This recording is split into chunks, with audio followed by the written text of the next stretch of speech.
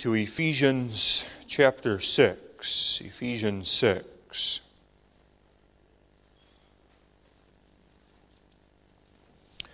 My hope is to preach a small series of sermons from Ephesians 6 about the Christian warfare, putting on the spiritual armor that God gives to us. Ephesians 6, children, obey your parents in the Lord, for this is right. Honor thy father and mother, which is the first commandment with promise, that it may be well with thee, and thou mayest live long on the earth. And ye fathers, provoke not your children to wrath, but bring them up in the nurture and admonition of the Lord. Servants, be obedient to them that are your masters according to the flesh, with fear and trembling, in singleness of your heart, as unto Christ. Not with eye service as men pleasers, but as the servants of Christ, doing the will of God from the heart, with good will doing service as to the Lord, and not to men, knowing that whatsoever good thing any man doeth, the same shall he receive of the Lord, whether he be bond or free. And ye masters, do the same things unto them, forbearing threatening, knowing that your master also is in heaven, neither is there respect of persons with him. Finally, my brethren, be strong in the Lord and in the power of his might. Put on the whole armor of God, that ye may be able to stand against the wiles of the devil. For we wrestle not against flesh and blood, but against principalities, against powers, against the rulers of the darkness of this world, against spiritual wickedness in high places. Wherefore take unto you the whole armor of God, that ye may be able to withstand in the evil day, and having done all, to stand. Stand therefore, having your loins girt about with truth, and having on the breastplate of righteousness, and your feet shod with the preparation of the gospel of peace. Above all, taking the shield of faith, wherewith ye shall be able to quench all the fiery darts of the wicked. And take the helmet of salvation and the sword of the Spirit, which is the Word of God. Praying always with all prayer and supplication in the Spirit, and watching thereunto with all perseverance and supplication for all saints. And for me, that utterance may be given unto me, that I may open my mouth boldly, to make known the mystery of the gospel, for which I am an ambassador in bonds, that therein I may speak boldly as I ought to speak. But that ye also may know my affairs and how I do, Tychicus, a beloved brother and faithful minister in the Lord, shall make known to you all things, whom I have sent unto you for the same purpose, that ye might know our affairs, and that he might comfort your hearts. Peace be to the brethren, and love with faith from God the Father and the Lord Jesus Christ. Grace be with all them that love our Lord Jesus Christ in sincerity. Amen. Thus far we read God's holy and inerrant word. May God add his blessing upon the reading of his holy scriptures. The text that we consider is verses 10 through 13. Finally, my brethren, be strong in the Lord and in the power of his might. Put on the whole armor of God, that ye may be able to stand against the wiles of the devil. For we wrestle not against flesh and blood, but against principalities, against powers, against the rulers of the darkness of this world, against spiritual wickedness in high places. Wherefore take unto you the whole armor of God, that ye may be able to withstand in the evil day, and having done all, to stand.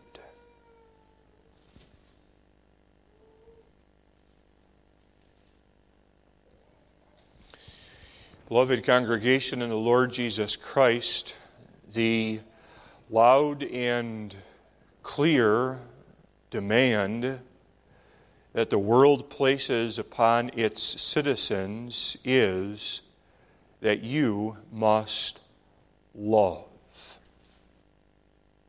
Regardless of your race, regardless of your gender, regardless of whether you worship Jehovah or you worship Allah,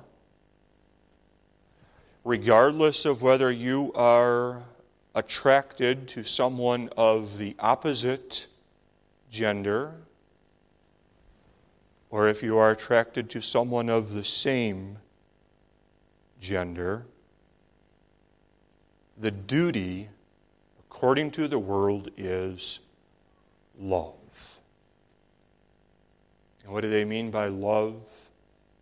Tolerate, accept those who are different than you.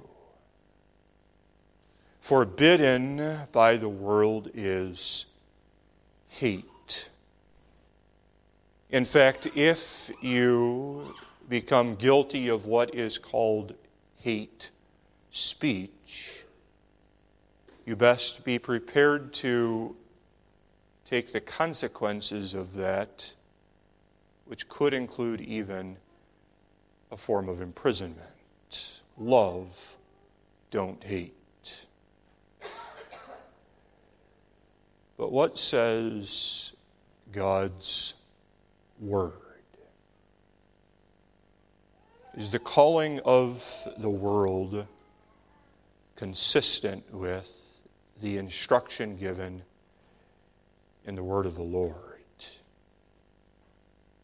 Some might be able to make the case that there is some concurrence between the instruction of the world and the instruction of God's Word, because both of them have as their core requirement love.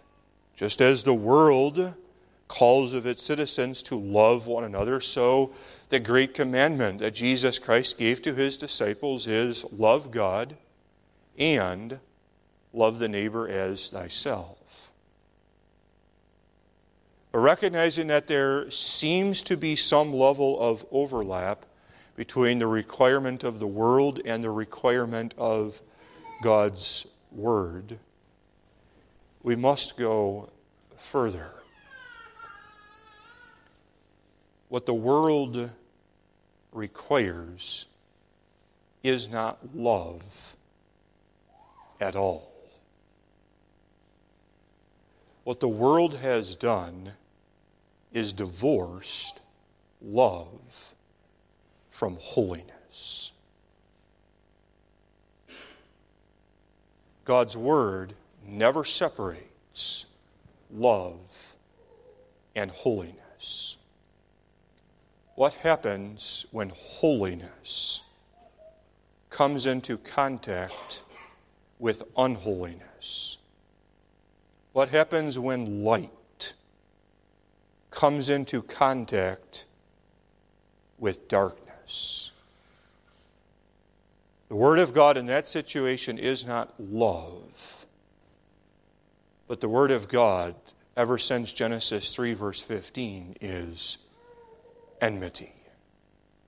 I will place enmity between thee, the serpent, and the woman, between thy seed, the seed of the serpent, and the seed of the woman. What happens when you encounter the wicked world?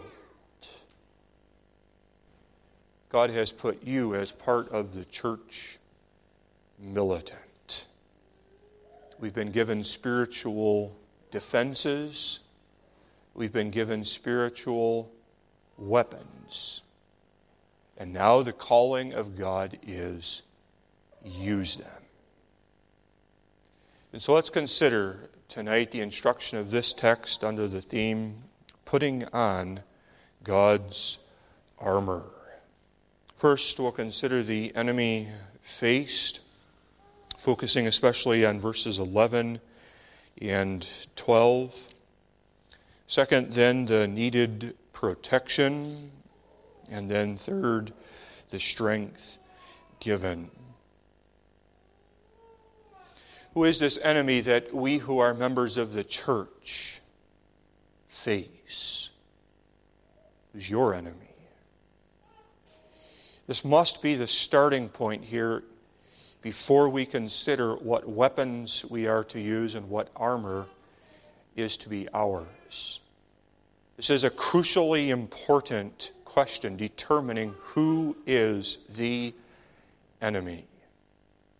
Any general in the Department of Defense of a nation understands the importance of being able to identify clearly who is your enemy. In fact, if you look at some of the recent history of even the United States of America and the warfare that we have been involved in, a big part of the reason for the struggles that we have had as a nation from a military perspective is because of difficulties in determining who is the enemy. If we cannot identify who the enemy is, then we will not be successful in fighting against him. Further, it's important that we be able to understand who the enemy is, because there can be dire consequences if we begin to fight against the wrong individual. If we do not have clear in our mind's eye who the enemy is, but we take out our sword anyways and we start swinging the sword around, then there is the good possibility that instead of the enemy being attacked by, being fought against by the members of the church, that instead we turn and we fight against an innocent person. This happens so frequently, does it not, even within the membership of the church? Someone becomes convinced that there's this battle that needs to get fought, that there's some problem in the church. And so this individual with lots of zeal and lots of energy takes out the sword, and they're ready to use that sword, and they let loose with this verbal assault on another member of the church, all the while missing who the real enemy is. And then there's needless hurt because we've misidentified the enemy. How important is it to know who he is?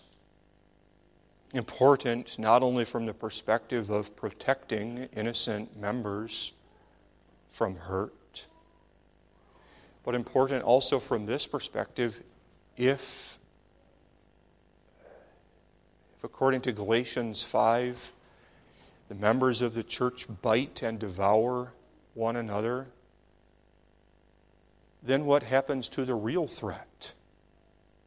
What happens to the real enemy? He goes off free, unscathed, untouched. That's one of the primary means that the devil uses to protect himself. If he can get the members of the church to fight against one another, then they won't have the energy or ability to fight against him. So he goes off doing what he wants to do. How important it is that we be able to identify the enemy. The enemy is not, according to verse 12, flesh and blood.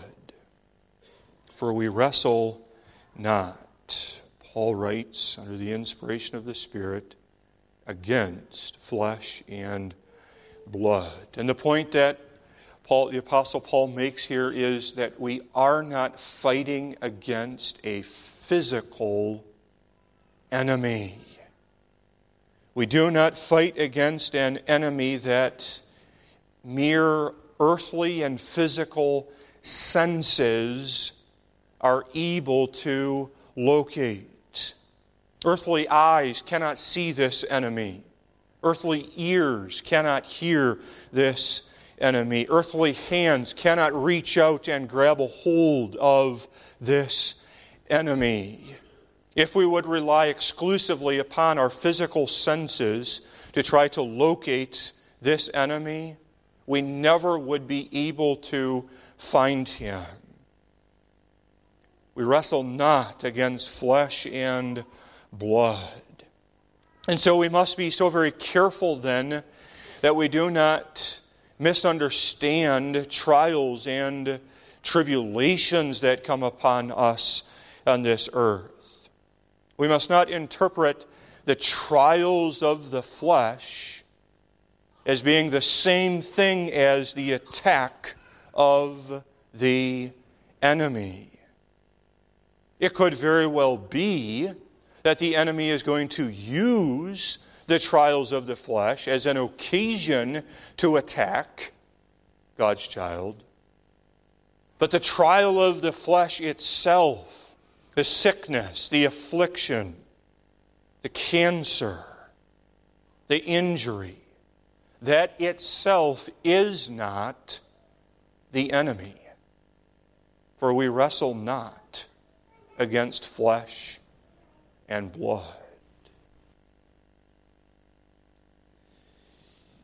In addition, that it is not a bodily struggle means that we are not fighting against other physical people.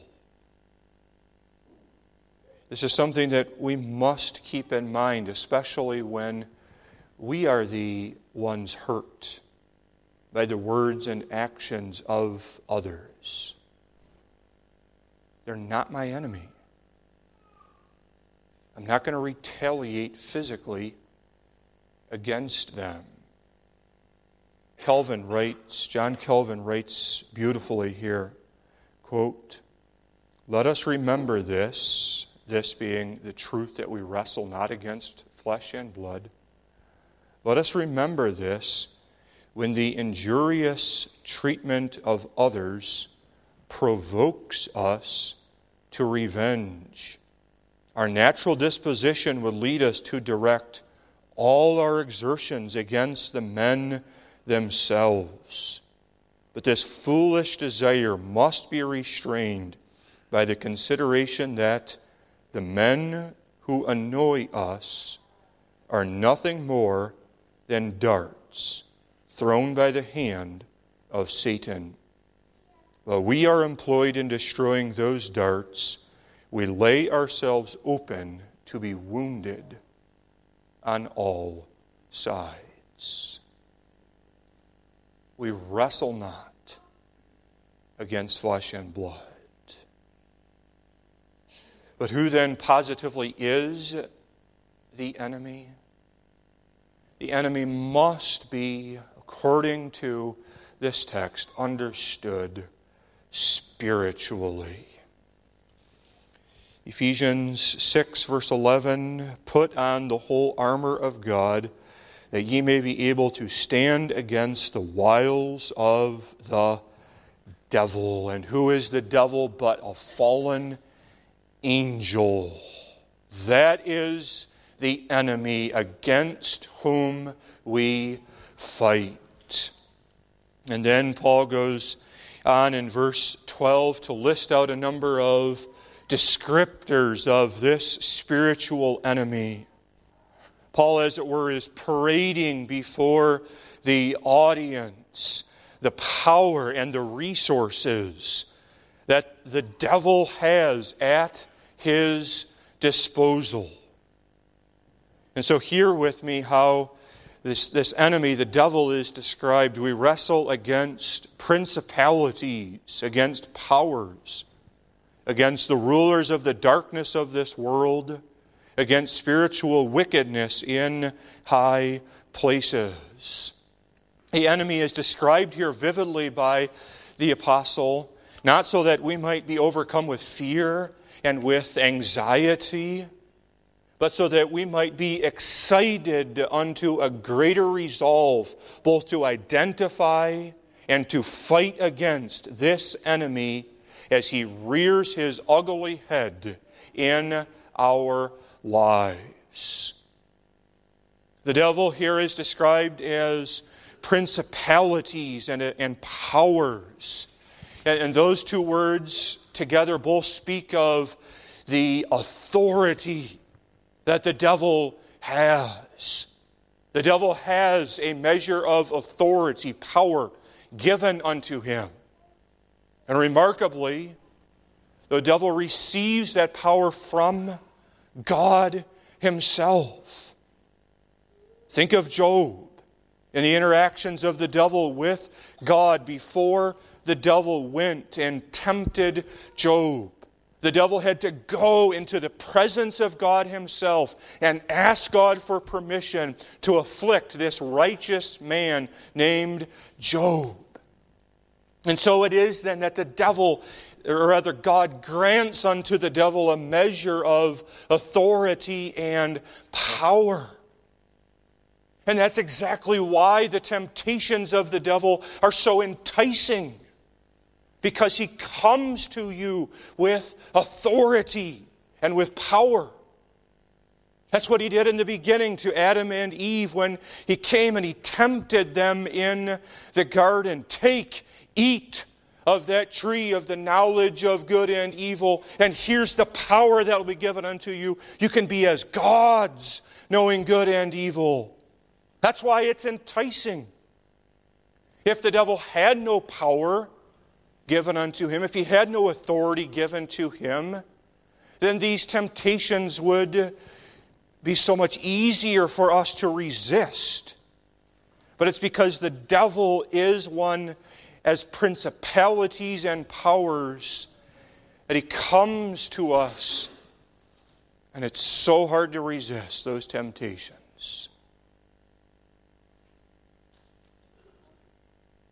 He says to the young person, drink.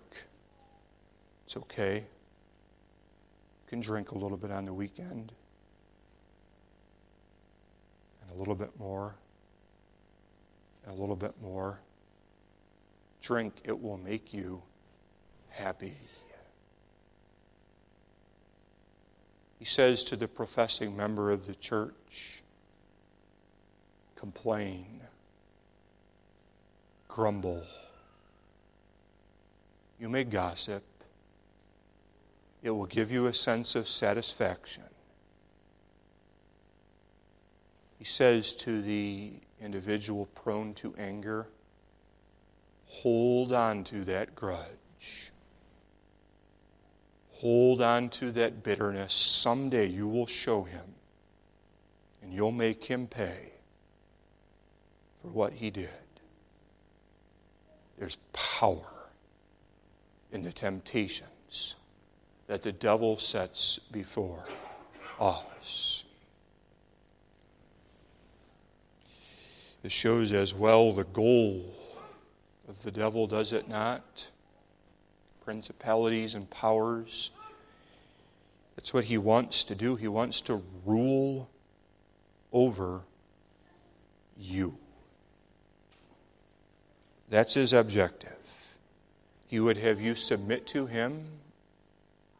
He would have you call him Lord. He would have you accomplish his will. He will portray himself as someone who cares about you, as someone who really wants what is best for you. And he will set forth the temptations before you as an escape from the unyielding demands of Jehovah God. Come, have fun, the devil would say. And then the devil is described as the ruler of the darkness of this world. We wrestle, verse 12, not against flesh and blood, but against principalities, against powers, against the rulers of the darkness of this world. And we could alternatively translate this as against an earthly tyrant of this darkness. An earthly tyrant of this darkness. That shows us something here of the character of the devil against whom we fight. He is a man who has power given unto him, but what does he do with that power? Does he use that power for the good of God's children? No, the devil abuses that power. He exerts strength and hardness upon his subjects, and thus he is an earthly tyrant. He's an earthly tyrant of darkness. The devil doesn't play fair. The devil doesn't come out when it's light time. The devil doesn't come work on you and tempt you when you're at the peak of the mountaintop. But the devil waits until the darkness. The devil knows when you're feeling tired, when you're feeling overwhelmed, when you're inclined to feel sorry for yourself because of all that you've been going through. And it's at that time that the devil comes and he tempts you to fall into this or that sin. He is an evil tyrant of darkness. Darkness throughout the Word of God stands opposed to light. Light is purity. God is light, and there is no darkness in Him at all. Darkness is that which is immoral, is that which is base, and that which is corrupt. Darkness describes not only the character of the enemy against whom we fight, that he is a dark and evil individual, but darkness describes further where the devil would bring you, where he would drag you. It's not as if the devil is content having darkness coexist by the light. The devil is not content with letting there be pockets of darkness on this earth and pockets of light on this earth. But the devil seeks to extinguish the light and to drag the people of God into the darkness. The evil tyrant of darkness. And then spiritual wickedness in high places. That's the enemy whom we fight. We translate it this way: wicked spiritual beings in high places.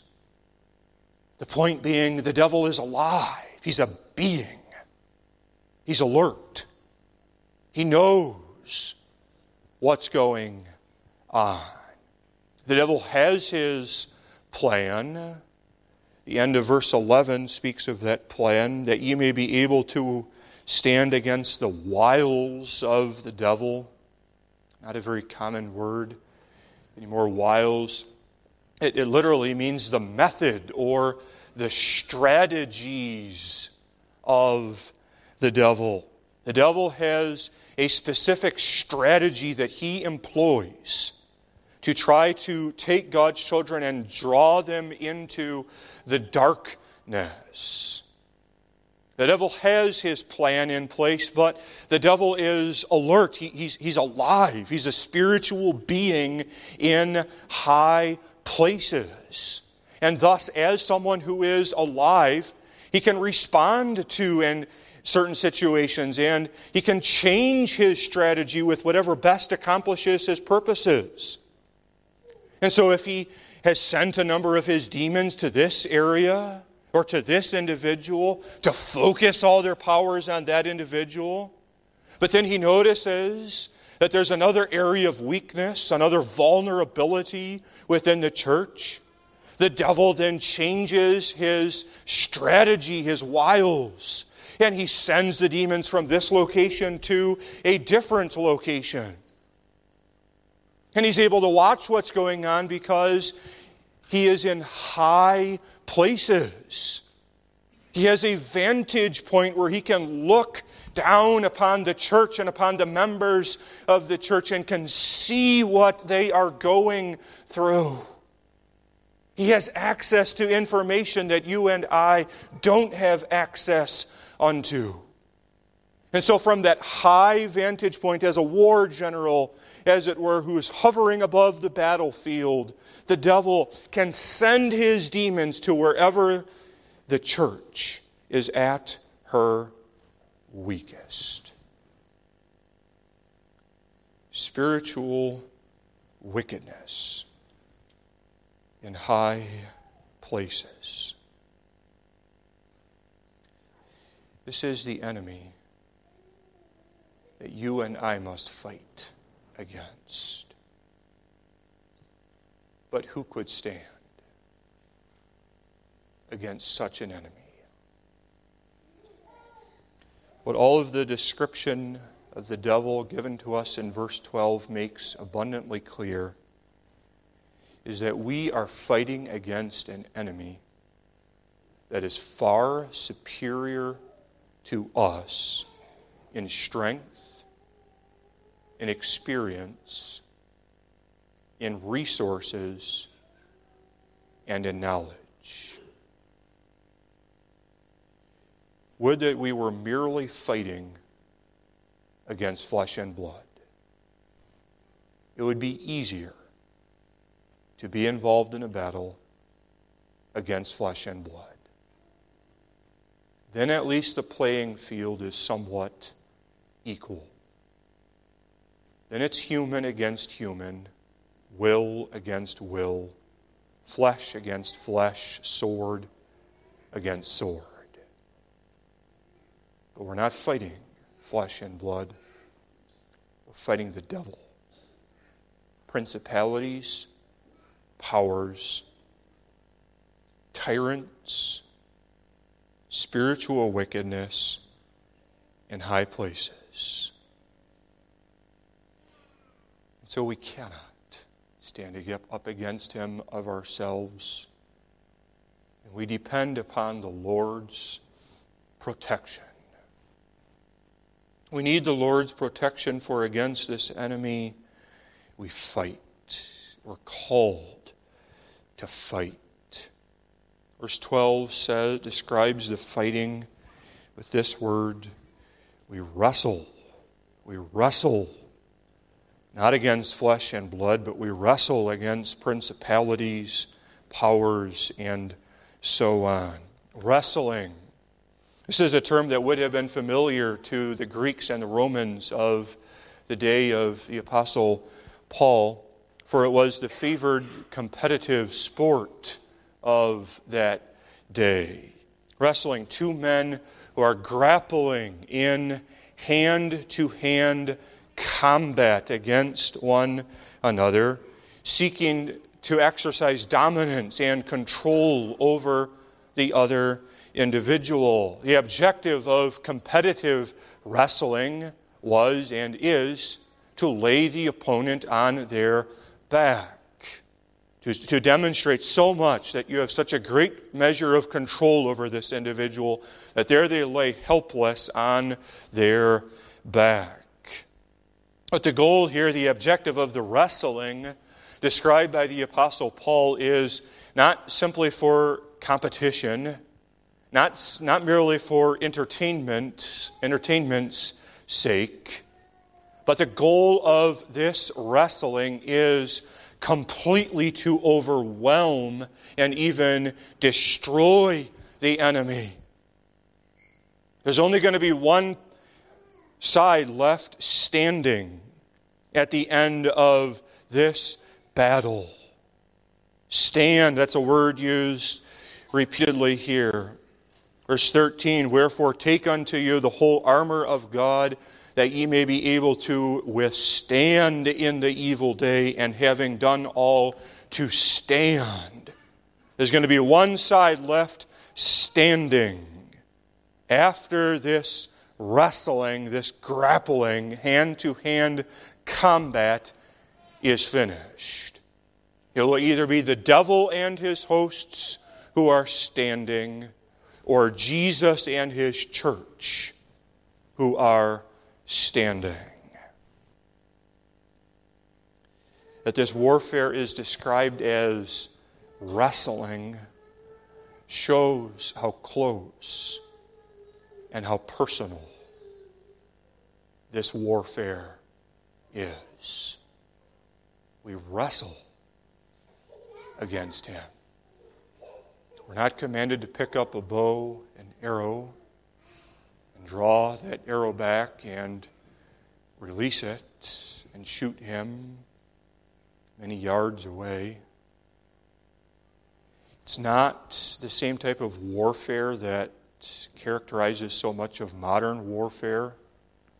With the push of a button, the soldier, he can send out a guided missile that goes many, many miles away and strikes the target. But he has no idea who is impacted personally by that guided missile. That's not the idea here of this Christian warfare. It's wrestling. It's hand-to-hand combat. The devil is here, right in this holy sanctuary. Where is he? He's in our hearts. Our fallen, corrupt hearts. That's how close and how personal this battle is against the devil. It's a warfare that happens right in my soul as the new man of Jesus Christ wrestles, grapples against that old man of sin. Nobody may excuse himself from this wrestling. Children, when you are tempted to use your mouth to mock the classmate or the sibling, you are called to wrestle against that sinful desire and say, no, I'm not going to mock.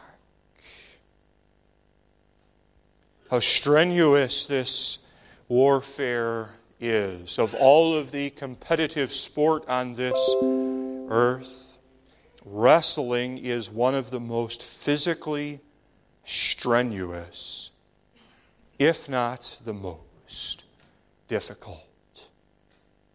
It requires every fiber of one's being to be involved in striving against the opponent.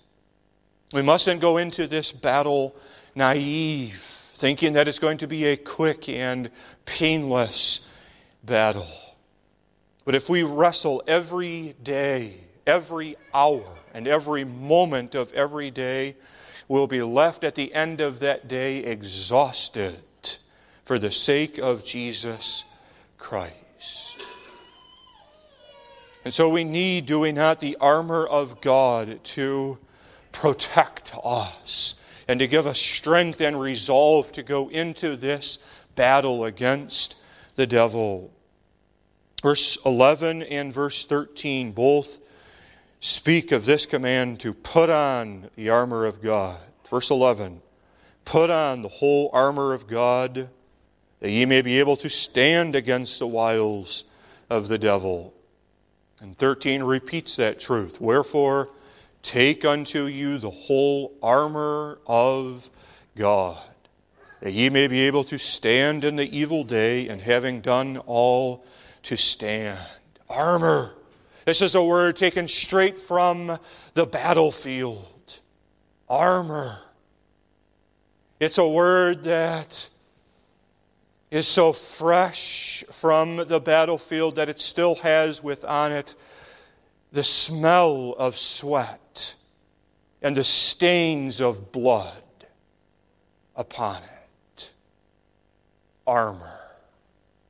It is the protection that is given unto the soldier before he goes into battle, so that when he experiences has contact with the enemy, he might be defended against the attack of the enemy. The soldier must be covered as much as possible. Verse 13 says that we are to take the whole armor of God. It's imperative that there not be any areas of weakness in the armor of the soldier as he goes out into battlefield. Recall Ahab, King Ahab. He had armor on. He had protection. He had that breastplate on. But the Word of God tells us that a soldier pulled back his arrow, let it go at random, and that arrow was guided, and it went right in the joint between the breastplate and the rest of his armor, and he bled to death. How necessary it is that we take on the whole armor of God. Any places where there is a gap in the armor, the devil will look for it. Any place that there is a breach in the wall surrounding the church, the devil will look for it. This is God's armor that we need. Take unto you the whole armor of God. There's other types of armor available. You can get armor that the world provides. They have lots of defenses that they'll give you. Pay them for it. They'll be glad to give it to you if you pay them. You can give them armor that will give you armor that would defend you or protect you financially. You can get insurance, health insurance, vehicle insurance, home or renter's insurance, and that insurance, the world says, will protect you, give you peace of mind. You can sleep at night not being worried or anxious because you have this armor, this defense in place. There's armor that's intended physically to protect your home. You can put up walls, you can put up gates, you can install security cameras. You can do all these things to give you some measure of armor to protect your home. And although these forms of protection may well have a place in the life of the Christian, these earthly forms of protection do nothing to shield us against the wiles, the strategies of the devil. The armor that we need is the armor that comes from God Himself. Take, beloved Christians, this armor from God. Take unto you, the command is, the whole armor of God. The same words translated in verse 11 as put on the whole armor of God, are the words that are translated elsewhere in Scripture as get dressed. There's a similarity here between an individual getting dressed at the start of the day and an individual putting on or taking this armor of God. Just as frequently as you get dressed, so frequently the child of God ought to be on his knees, pleading with God for God to give him this armor. Just as you wouldn't consider going out of your home naked, exposed for the whole world to see you, so, beloved, we ought not even to consider standing up against the devil exposed without the armor of God to protect us. And just as you deliberately put on clothing that is appropriate for the work and calling that you have that day, so it is that we deliberately pray for the protection that we are going to need on this particular day. Put on the whole armor of God and trust that God will give you strength. Verse 10, finally, my brethren, be strong in the Lord and in the power of His might. How great is the strength of the Lord and the power of His might.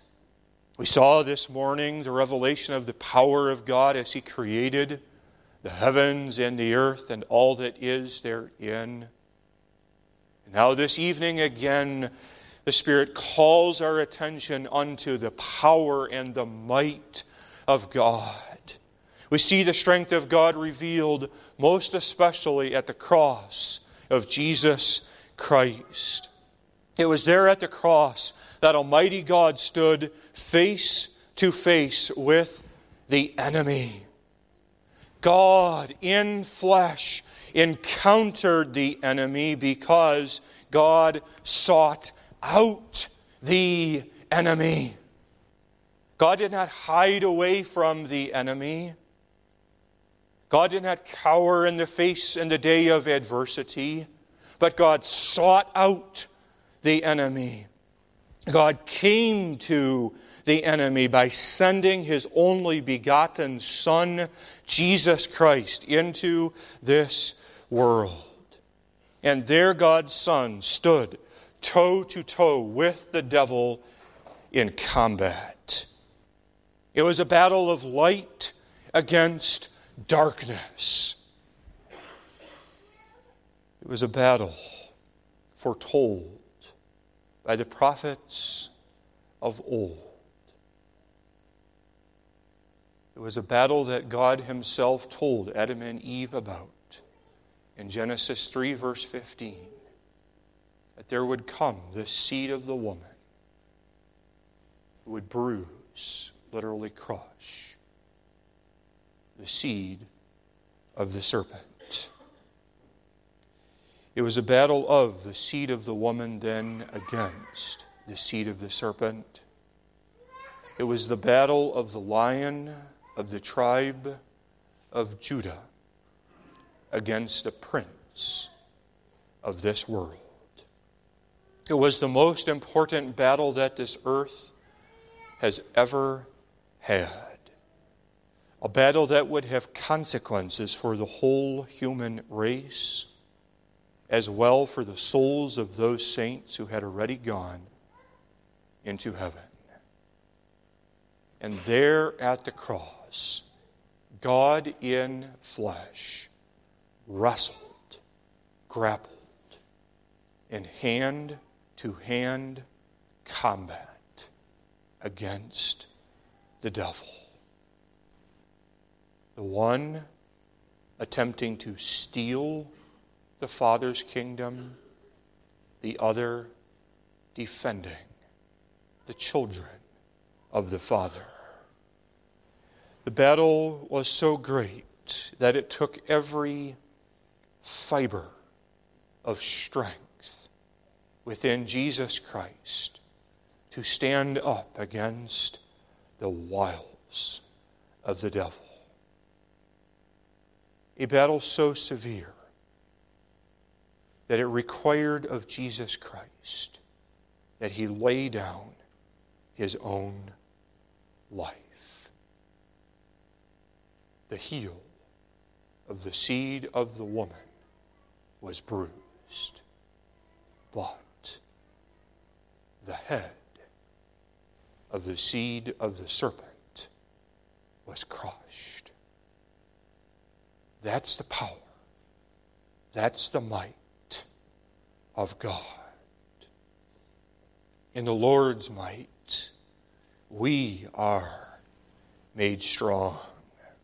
Finally, my brethren, be strong in the Lord and in the power of his might.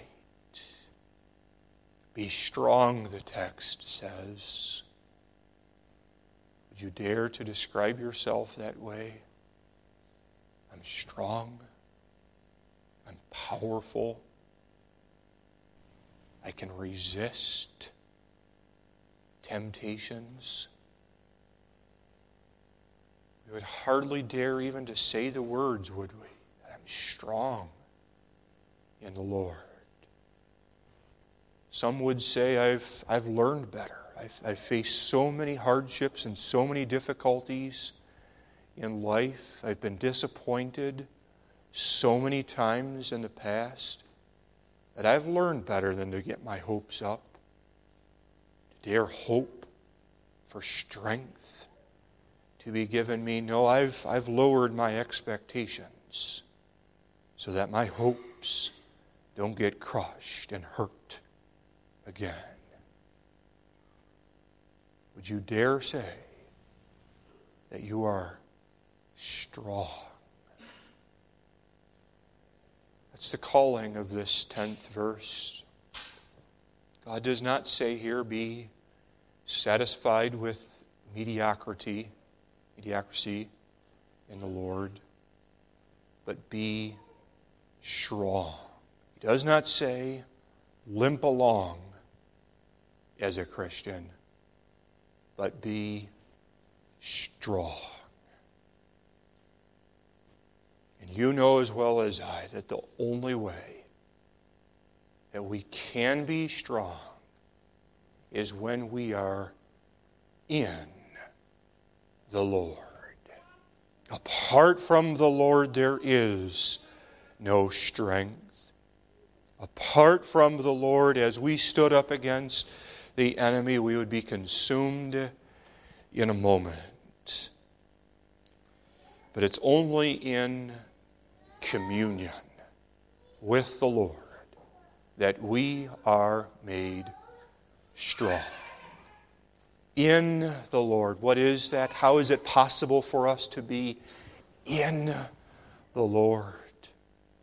It's faith, beloved. Faith places you in a living union and relationship with God. Faith, which is the victory that overcometh the world. Faith, which is the substance of things hoped for, the evidence of things not seen. Faith, which is the God-ordained instrument by which God fills you with His own strength so that you can be strong in the Lord. Take, beloved, the whole armor of God, which we will look at in the weeks ahead, and be strong in the Lord. Amen. Let us pray. Our Father and our God in heaven, wilt Thou help us as fathers, as mothers, as young people, as children, and as single persons to be able to identify the devil to be able to see how He comes with cunning to try to find a gap in our armor. Father, wilt Thou give unto us graciously the whole armor that we need. Fill us with Thy strength from on high. Forgive us our sins for Jesus' sake. Amen.